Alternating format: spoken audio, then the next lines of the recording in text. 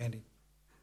There are some amazing buildings, amazing architecture in Paris. If you've ever been, it's worth just going just to walk along the river and look at some of the amazing buildings. And one that's quite well known is this. This is the Les Invalides, and it's one of the most visited buildings in Paris.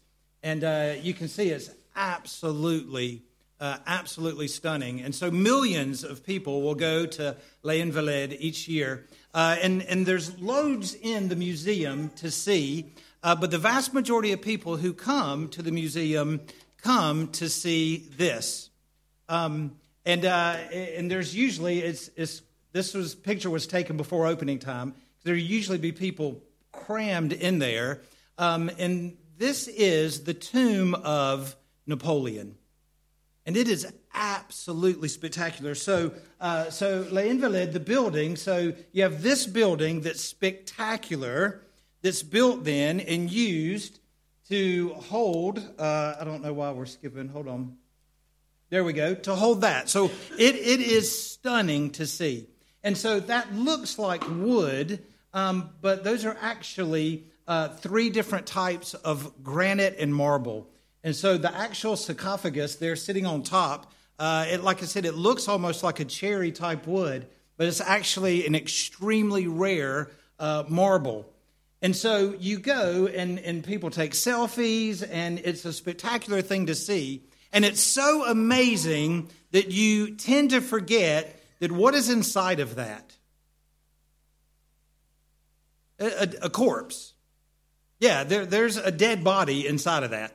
And you can be so taken with the exterior, you can be so taken with the beauty of the outside that you forget that actually inside of that is a skeleton. It's a dead body of Napoleon.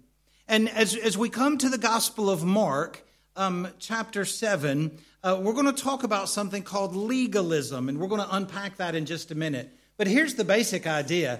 The basic idea is, are we more concerned with how we appear on the outside, or are we more concerned with who we are on the inside? Now, when I say how we appear on the outside, I'm not talking about our clothing, but do we do good works? Do we do the things we do so that others would think something of us, think well of us, or do we do what we do because it's something of the heart? And in fact, Jesus is going to refer to the religious leaders in that day. Jesus says that you are like whitewashed tombs full of dead men's bones. And so I nicked this from Jesus. That's how Jesus refers to the religious people. He says, you're kind of like Napoleon's tomb. You're this whitewashed tomb. You're beautiful on the outside, but on the inside, you're full of dead men's bones. And we're going to see this principle in just a moment, that the truth is, no matter how fancy we make the outside, eventually what's on the inside comes through. What's on the inside will eventually come through. And so we're going to spend just a few moments together looking at this idea of legalism and matters of the heart. So I want to invite you to turn to the Gospel of Mark, chapter 7. Mark, chapter 7, and we're going to begin at verse 1. Mark chapter 7, beginning in verse 1. And this is what the Scripture says for us. Now, there are a couple of groups here, just to remind us. It's going to talk about the Pharisees. The Pharisees were the religious leaders of the day. They were kind of all about keeping rules and making sure that everyone else kept rules. And they believed that the best way to worship God was by keeping rules, all right? That's the Pharisees. And then you have the teachers of the law. Those would be like the university professors who all they studied was the Old Testament, and particularly the law. That's who these folks are. So let's see what happens. The Pharisees and some of the teachers of the law who had come from Jerusalem, they gathered around Jesus, and they saw some of his disciples eating food with hands that were defiled, that is, unwashed. Now, the Pharisees and all the Jews do not eat unless they give their hands a ceremonial washing, holding to the tradition of the elders. And when they come from the marketplace, they do not eat unless they wash, and they observe many other traditions, such as the washing of cups, pitchers, and kettles. And so the Pharisees and teachers of the law asked Jesus, "Why don't your disciples live according to the tradition of the elders, instead of eating their food with defiled hands?" And Jesus replied, "Isaiah was right when he prophesied about you hypocrites. For as it is written, these people honor me with their lips, but their hearts are far from me. They worship me in vain. Their teachings are merely human rules. You have let go of the commandments of God and are holding on to human traditions." And Jesus continued, "You have a fine way of setting aside the commands of God in order to observe your traditions. For Moses said, 'Honor your father and mother,' and anyone who curses their father or mother is to be put to death. But you say that if anyone declares that what might have been used to help their father or mother is korban, that is devoted to God, then you no longer let them do anything for their father or mother. Thus, you nullify the word of God by your tradition that you have handed down, and you do many other things like that." And Jesus called the crowd to him and said, "Now listen to me, everyone, and understand this. Nothing outside a person can defile them by going into them. Rather, it is what comes out of a person that defiles them." And Jesus had left the crowd and entered the house. His disciples asked him about the parable. "Are you so dull?" he asked. "Don't you see that nothing enters a person from the outside that can defile them? For it doesn't go into their heart, but into their stomach, and then out of their body." Now, in saying this, Jesus declared all foods clean. And he went on, "What comes out of a person is what defiles them. For it is from within, out of a person's heart, that evil thoughts come, such as sexual immorality, theft, murder, adultery, greed, malice, deceit, lewdness, envy, slander, arrogance, and folly. All these evils come from inside and defile a person." Now, Jesus left that place and went to the vicinity of Tyre. And he entered a house and did not want anyone to know it. Yet he could not keep his presence secret. In fact, as soon as she heard about him, a woman whose little daughter was possessed by an impure spirit came and fell at his feet. Now, the woman was a Greek born in Syrian Phoenicia, and she begged Jesus to drive the demon out of her daughter. "First, let the children eat all they want," he told her, "for it is not right to take the children's bread and toss it to the dogs." "Lord," she replied, "even the dogs under the table eat the children's crumbs." And then he told her, "For such a reply you may go. The demon has left your daughter." And she went home and found her child lying in bed and the demon gone. Let's pray together. Lord Jesus, thank you for your word. Thank you that it is alive and true, that these aren't just stories with good meanings, but Jesus, these are real events that happened. Thank you, Jesus, that you have promised your Holy Spirit to us that we might understand your word. And so, Lord, now for these next few moments, as we just look through your teaching here, Jesus, we ask, Holy Spirit, that you would open our minds, that you would give us understanding. We ask, Holy Spirit, that you would soften our hearts, that we might be changed by your word. We ask in Jesus' name. Amen. Amen. It's probably hard for us to appreciate the spectacle we just read. For Jesus, this carpenter from Galilee. Now, I don't know what we would consider in England. What might we consider like the Hicks, the Boondocks, what would we think? I'm trying to think of how I'm trying to use my British English, but it's failing me. Like someone is they're from a part of the UK that they're just a bit backwards, a bit uneducated. Where would that be? Manchester. What did John say? Manchester. Yeah. Okay. So this side thinks Manchester. Anyone over here have a vote? Okay, but you know what? Let's just trash Manchester. That's okay. They don't mind. This would be kind of where Jesus was from. Like, Jesus was from a part of that world that was a bit backwards. It was a bit the country. He came from listen carefully. This is huge. He came from a working class family. Like his earthly dad was a carpenter. He worked with his hands. He didn't come from a family that would have had a lot of education. And so that's why later they'll say, does anything good come from Galilee? Like, isn't this the carpenter's son, Joseph, right? And so here's this man, Jesus, with this background, who is standing toe-to-toe with the religious leaders and the experts in the law. And he's taking them to task. In fact, if you'll remember, if you'll go backwards, when Jesus was 12 and his family had traveled to Jerusalem, do you remember, for the Passover? And there's a large family and they're traveling back, and all of a sudden they realize who's missing? Jesus. And they go and they find Jesus in the temple at the age of 12. And what is he doing? Do you remember? He's teaching the Pharisees. He's teaching the Pharisees, right? And so here he is again, going toe-to-toe with the religious leaders of the day, and he's taking them to task on legalism. Now, what is legalism? Here's a definition for us. Legalism is the false belief that by following a man-made system of rules and regulations, a person can earn salvation, righteousness, or God's favor. Look at that again. It's a false belief. It is not true. It is a lie.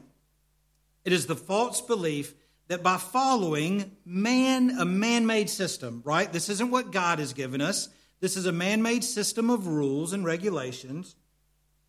That if we keep these rules and regulations, we can earn salvation, we can earn righteousness, or we can earn God's favor. Now, with the exception of Christianity, every religion in the world would teach that salvation is achieved by keeping rules and regulations. And so, my friend Iftikhar, who is a very devout Muslim, and I respect him for that. He's very serious about his faith, but there are things that he has to do every day. So he has to pray 5 times a day. He has to fast during Ramadan. He has to give a certain percentage of his income to the poor. He has to do certain things on a regular basis in the hopes that he will earn his salvation. I asked Iftikhar one day, I said, Iftikhar, man, you are so devout. Like, how do you feel pretty certain that when you die, you'll go to heaven? And he said, Inshallah. It means if God wills it, if God decides. He says, I hope that my good will outweigh my bad. That's what I'm hoping on, right? And every other system. So Hinduism with, reincarnation, that if I'll be a good person in this life, then in the next life, I'll come back as a better person. And then if I'm good in that life, then I'll come back better. But if I'm not as good in the next life, I might go backwards and come back as a dog or a cat. And I'm not being funny. That's what they believe. And so I might come back as an animal. I might, and eventually the goal is to just break out of that system, right? Into nirvana. Like I get out of that cycle, right? Every major religion in the world teaches that salvation is kept and received by keeping rules. And Jesus comes and says, no. Salvation is not something we earn. Salvation is a gift. Let me say to many of us who are Christians in the room, I think where we might fall is that we would be quick to say, no, salvation is by grace through faith. But then somehow we might fall into a false belief that we keep God happy and we keep God loving us by doing good things. Right? I've thought that before. Like I've thought, man, I've read my Bible 5 days in a row. God must love me just a little bit more. You ever thought that kind of way? Or do you know what? I just haven't prayed in the last couple of days. He must be really out with me. That's legalism. That's legalism, right? And so this is what Jesus is coming against. So let me give you an example of how legalism worked in their day. And this is what Jesus has come against. So as we think about the Ten Commandments, right? As we think about the Ten Commandments, the Bible says, one of the commandments says, to keep the Sabbath, right? To keep God's special day, to keep the Sabbath. And so they would come up with rules on how to do that. And so one rule the Pharisees came up with was that on the Sabbath, you could not carry more water than was the equivalent to the smallest part on the human body. All right? Are you with me? So they didn't have indoor plumbing, right? So if you wanted water, you had to go to a well. Well, they came up with a rule that on Saturday, on the Sabbath, you could not carry water any more than was the equivalent to the smallest part of the human body. And if you did, you were breaking the rule and God didn't love you. So now what's the question for that? What is the smallest part of the human body? This is all written down in something called the Talmud. It's a Jewish book of rules, the Talmud. Anybody want to take a guess? What is the smallest part of the human body? What'd you say? Okay, yes, that's exactly right, but it's more specific than that. It's the little toe on what? Yes, one of the babies just said it. The little toe on a newborn baby. Well done, both of you. Now, it sounds silly to us, but that meant if on the Sabbath you needed water, you could carry no more. So their toes are covered up, aren't they? No, don't do it. How big is a little toe on a baby? That's how much water you could carry on the Sabbath. Right?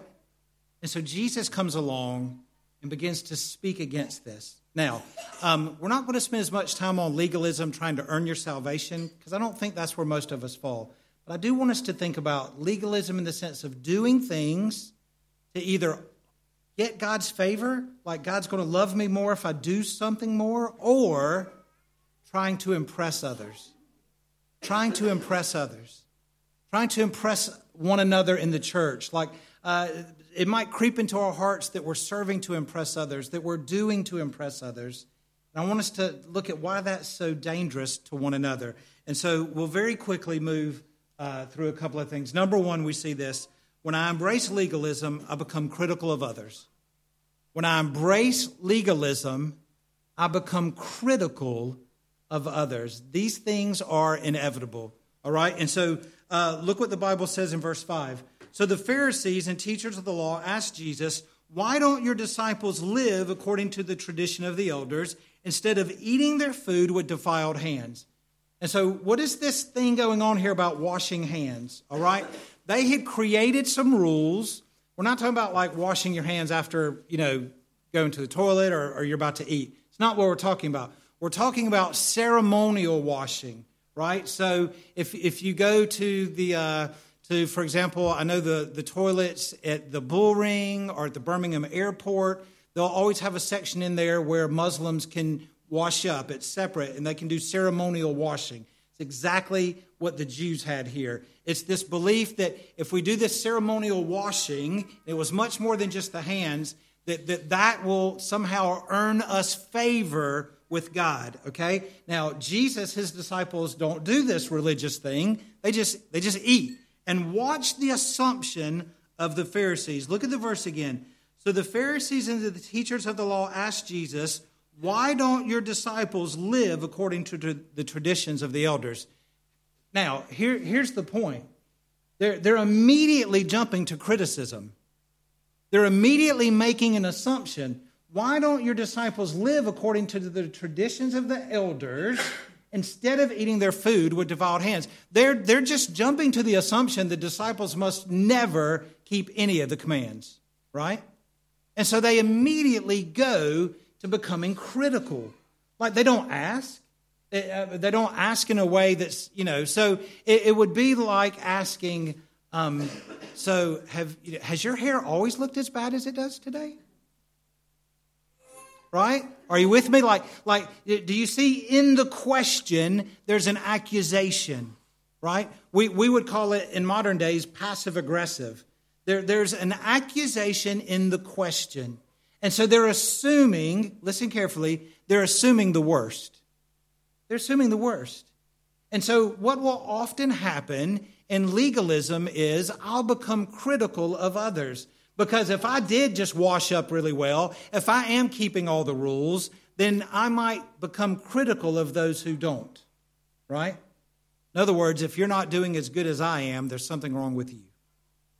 And so legalism can often bring us to a critical spirit. In my experience, not as much here, but certainly in America, sometimes Christians can be the most critical of people. Or let me rephrase that. People who profess to be Christians. Sometimes church people can be really, really critical of others, right? Sometimes we could also, if we're not careful, assume the worst of others. And yet here, Jesus is going to unpack this for them, right? But when I embrace legalism, I will become critical of others. When I'm doing really well, it's easy to criticize others who are not doing as well. Secondly, we see this, that when we embrace legalism, I will become critical of others. But secondly, when I embrace legalism, I will become a hypocrite. I will fall into hypocrisy. Notice what Jesus says. Jesus replied, Isaiah was right when he prophesied about you hypocrites. As it is written, these people honor me with their lips, but their hearts are far from me. They worship me in vain. Their teachings are merely human rules. Jesus says that you're hypocrites. You say one thing, but you do another. You say one thing, but you do another. The word hypocrite there means simply, And in the Greek, it means an actor who pretends to be a character to wear a mask. The word hypocrite was a word they would use in the Greek theater. And it's someone who wears a mask. And so if you've ever seen maybe at a theater, you'll see the classic two masks, one with a smiley face and one with a frown, right? And so in Greek plays and acting, they would literally use masks. And to show these emotions, they would hold the mask up in front of their face. And so they might be holding up a happy face, but you don't know what's behind the mask, or they might hold up a sad mask, right? That's where we get the word hypocrite. The word hypocrite means to wear a mask. And the mask that they were wearing, that the religious leaders were wearing, was a mask that made everyone think they were super religious, that they were super good people. And Jesus says, yet you are hypocrites. And then he gives a really specific example. Look at your Bible. Look down at your Bible on your table and look at verse 11.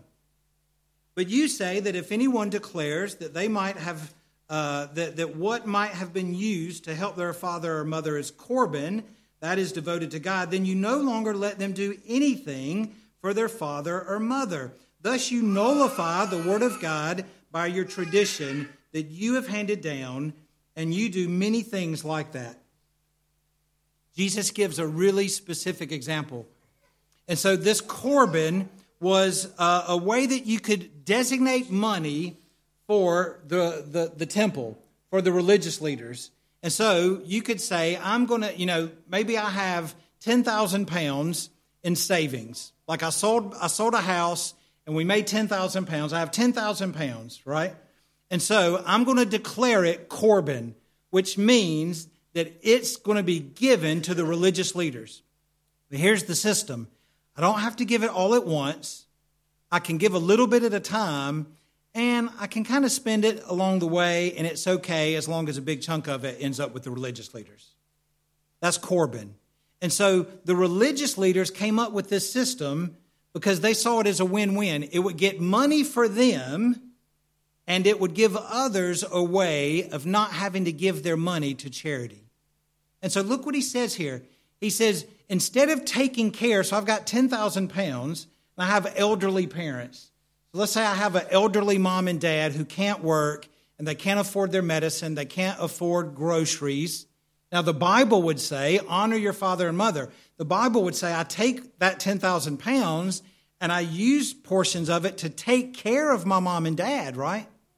But what Corbin could do is say, you know what? I don't want to do that because my parents are old and they're going to die and I'm going to lose all that money. Instead, I'm going to set it aside for the church, for the religion, and then actually I don't have to help my parents and I can spend it on myself. And here's the thing. The religious leaders are the one who came up with it.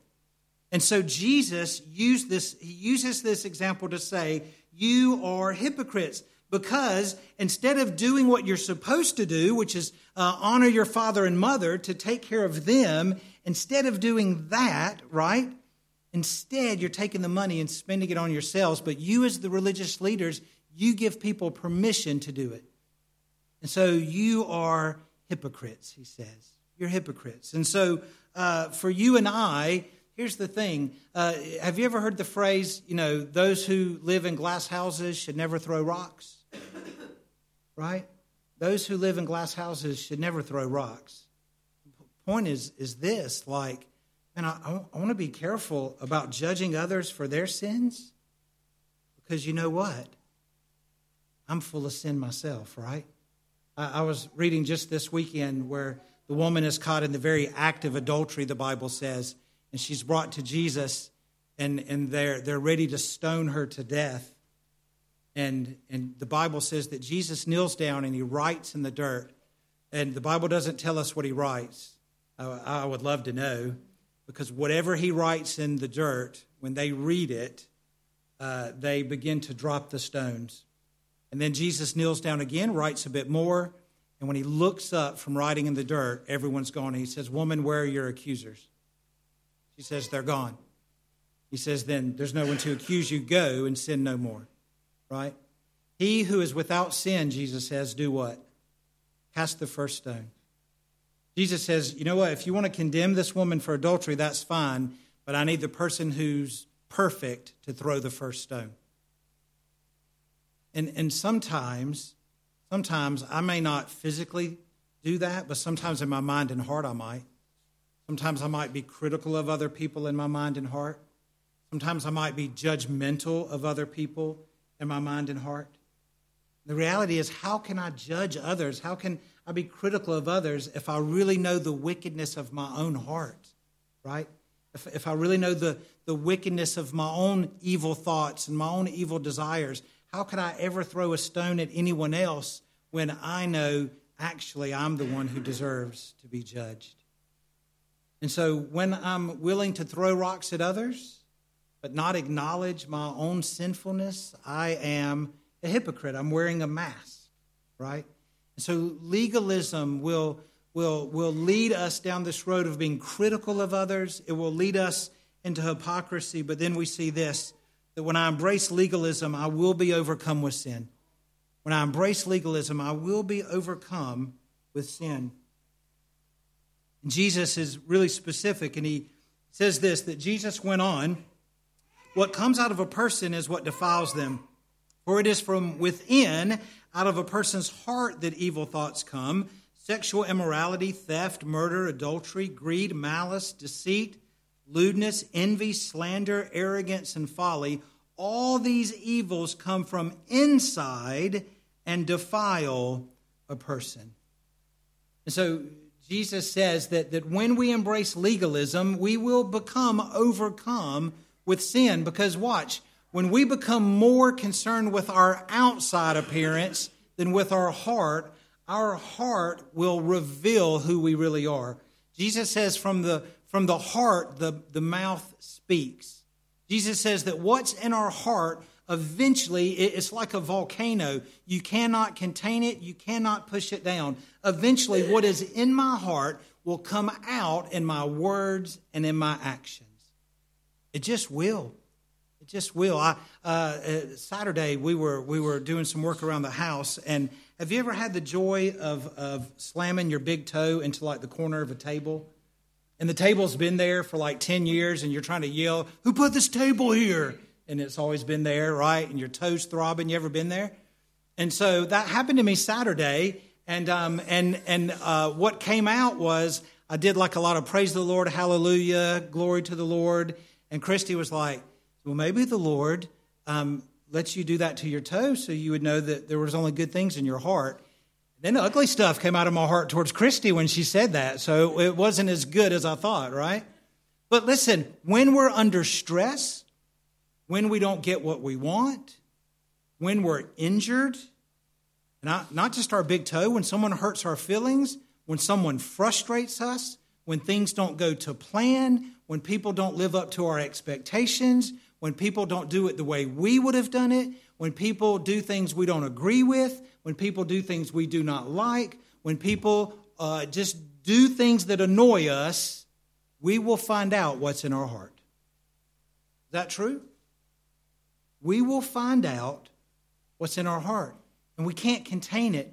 And so Jesus says, look, instead of trying to keep these silly rules about, the pinky toe of a baby and all these weird, crazy things, he says, be more concerned with making sure that your heart is right with God, that your heart is pure and blameless. And here's the thing, and this is what Christmas is all about, isn't it? Because the manger makes no sense without the cross.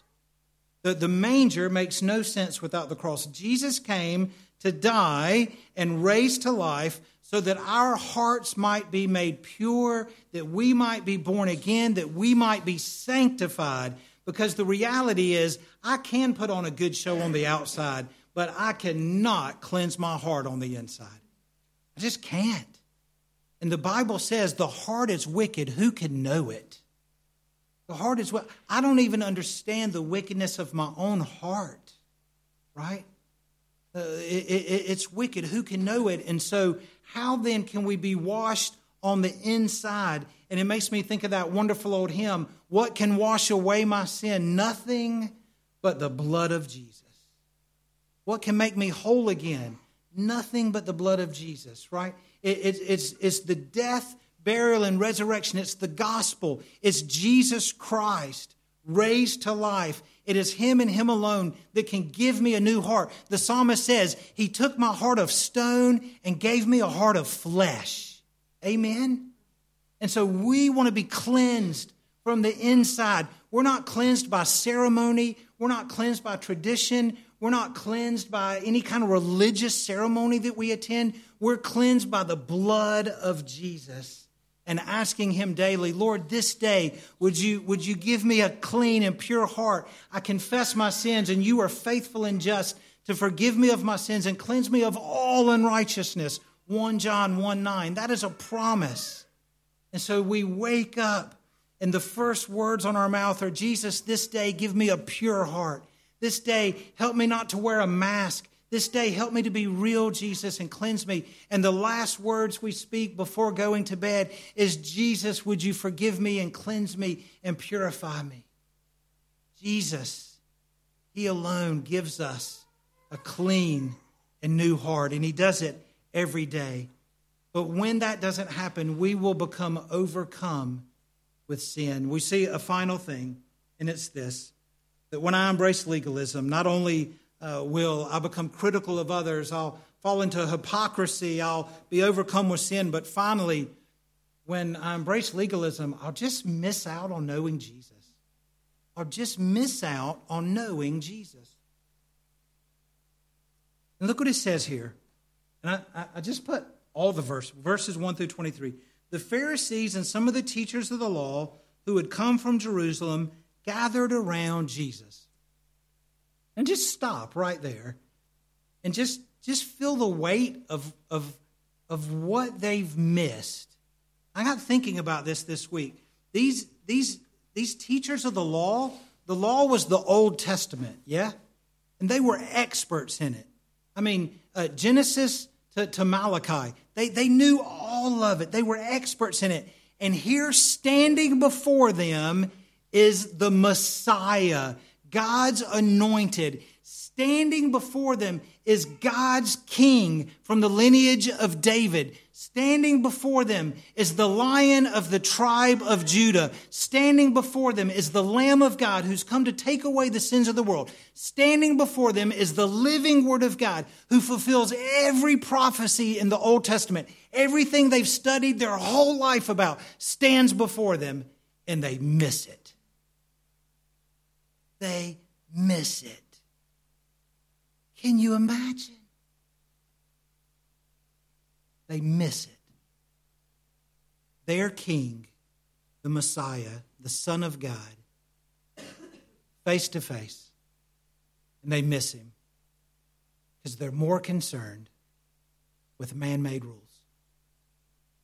I wonder how many times I miss out on knowing Jesus because I'm more concerned with rules and I'm more concerned with outward appearance than I am with knowing him. And so Jesus then, we have this amazing account of this woman. And Mark gives it to this contrast. This woman comes to Jesus, and her little girl is demon-possessed. And Jesus says, listen, you don't give food to the dogs. Food's for the children.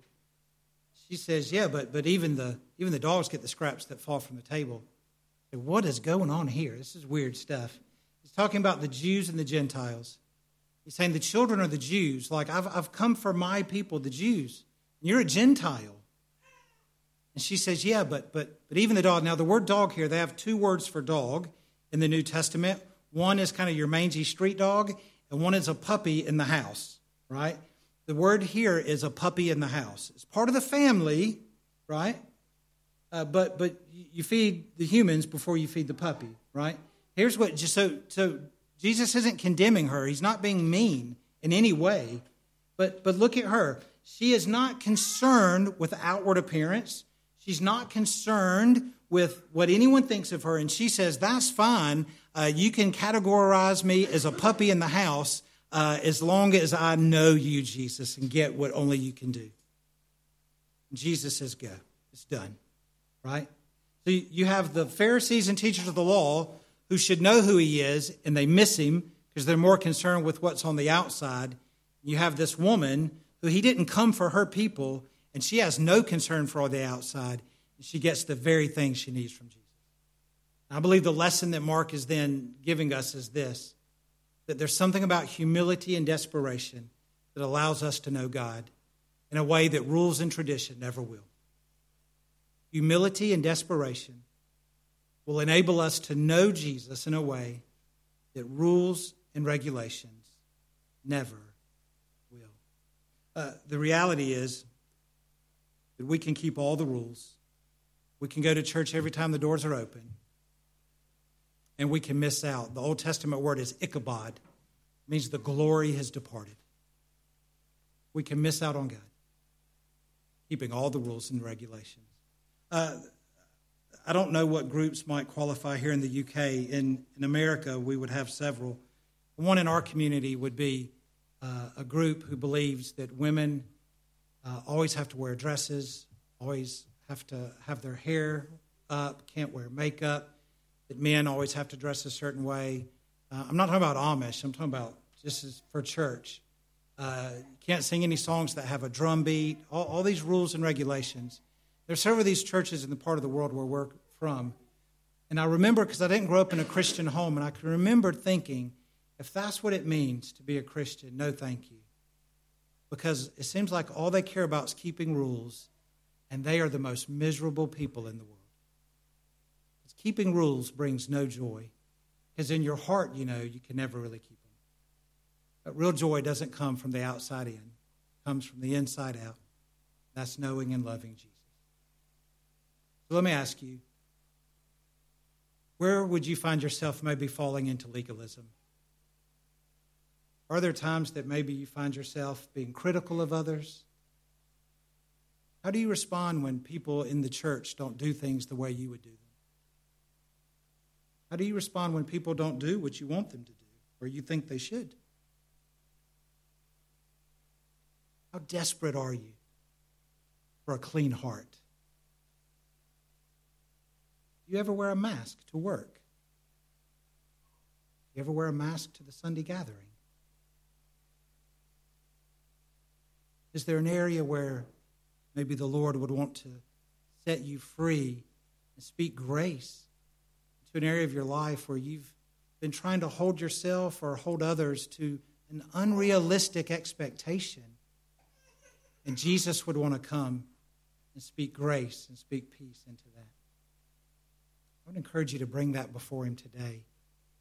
Know the freedom in Christ. He has come to set the captives free.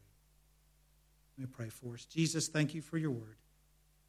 Thank you for loving us. Thank you for saving us. And Jesus, thank you that you did not come to earth to bring a new set of rules. You did not come to earth to bring 10 new commandments. Jesus, in fact, you said all of the Bible can be summed up in two things. That we would love the Lord our God with all our heart, mind, soul, and strength. That we would love our neighbor as ourselves. That's the standard. That's it. But Jesus, even those two simple things we would confess we cannot do in our own strength, we cannot do in our flesh.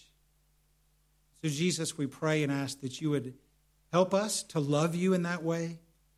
Help us to love others in that way. Jesus, I would pray that if there are areas in our heart and in our life where we've become legalistic, maybe holding ourselves up in a way that we know it's not real, maybe expecting things from others that we, Lord, have no right to expect, or maybe being critical of others instead of extending grace and mercy. Jesus, maybe we find ourselves wearing a mask, trying to get others to think we're one thing when in our heart we know we're another.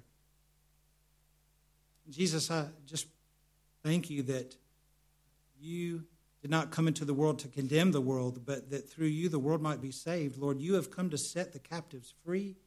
And so, Jesus, thank you that we don't have to be bound to legalism. We don't have to be bound to rules and regulations to please you. Thank you, Jesus, that we don't have to hold others to unrealistic expectations. Thank you, Jesus, that we don't have to compare ourselves to others. Jesus, you've set us free from all of that. We thank you for your gospel. We thank you for freedom that you give us, Jesus.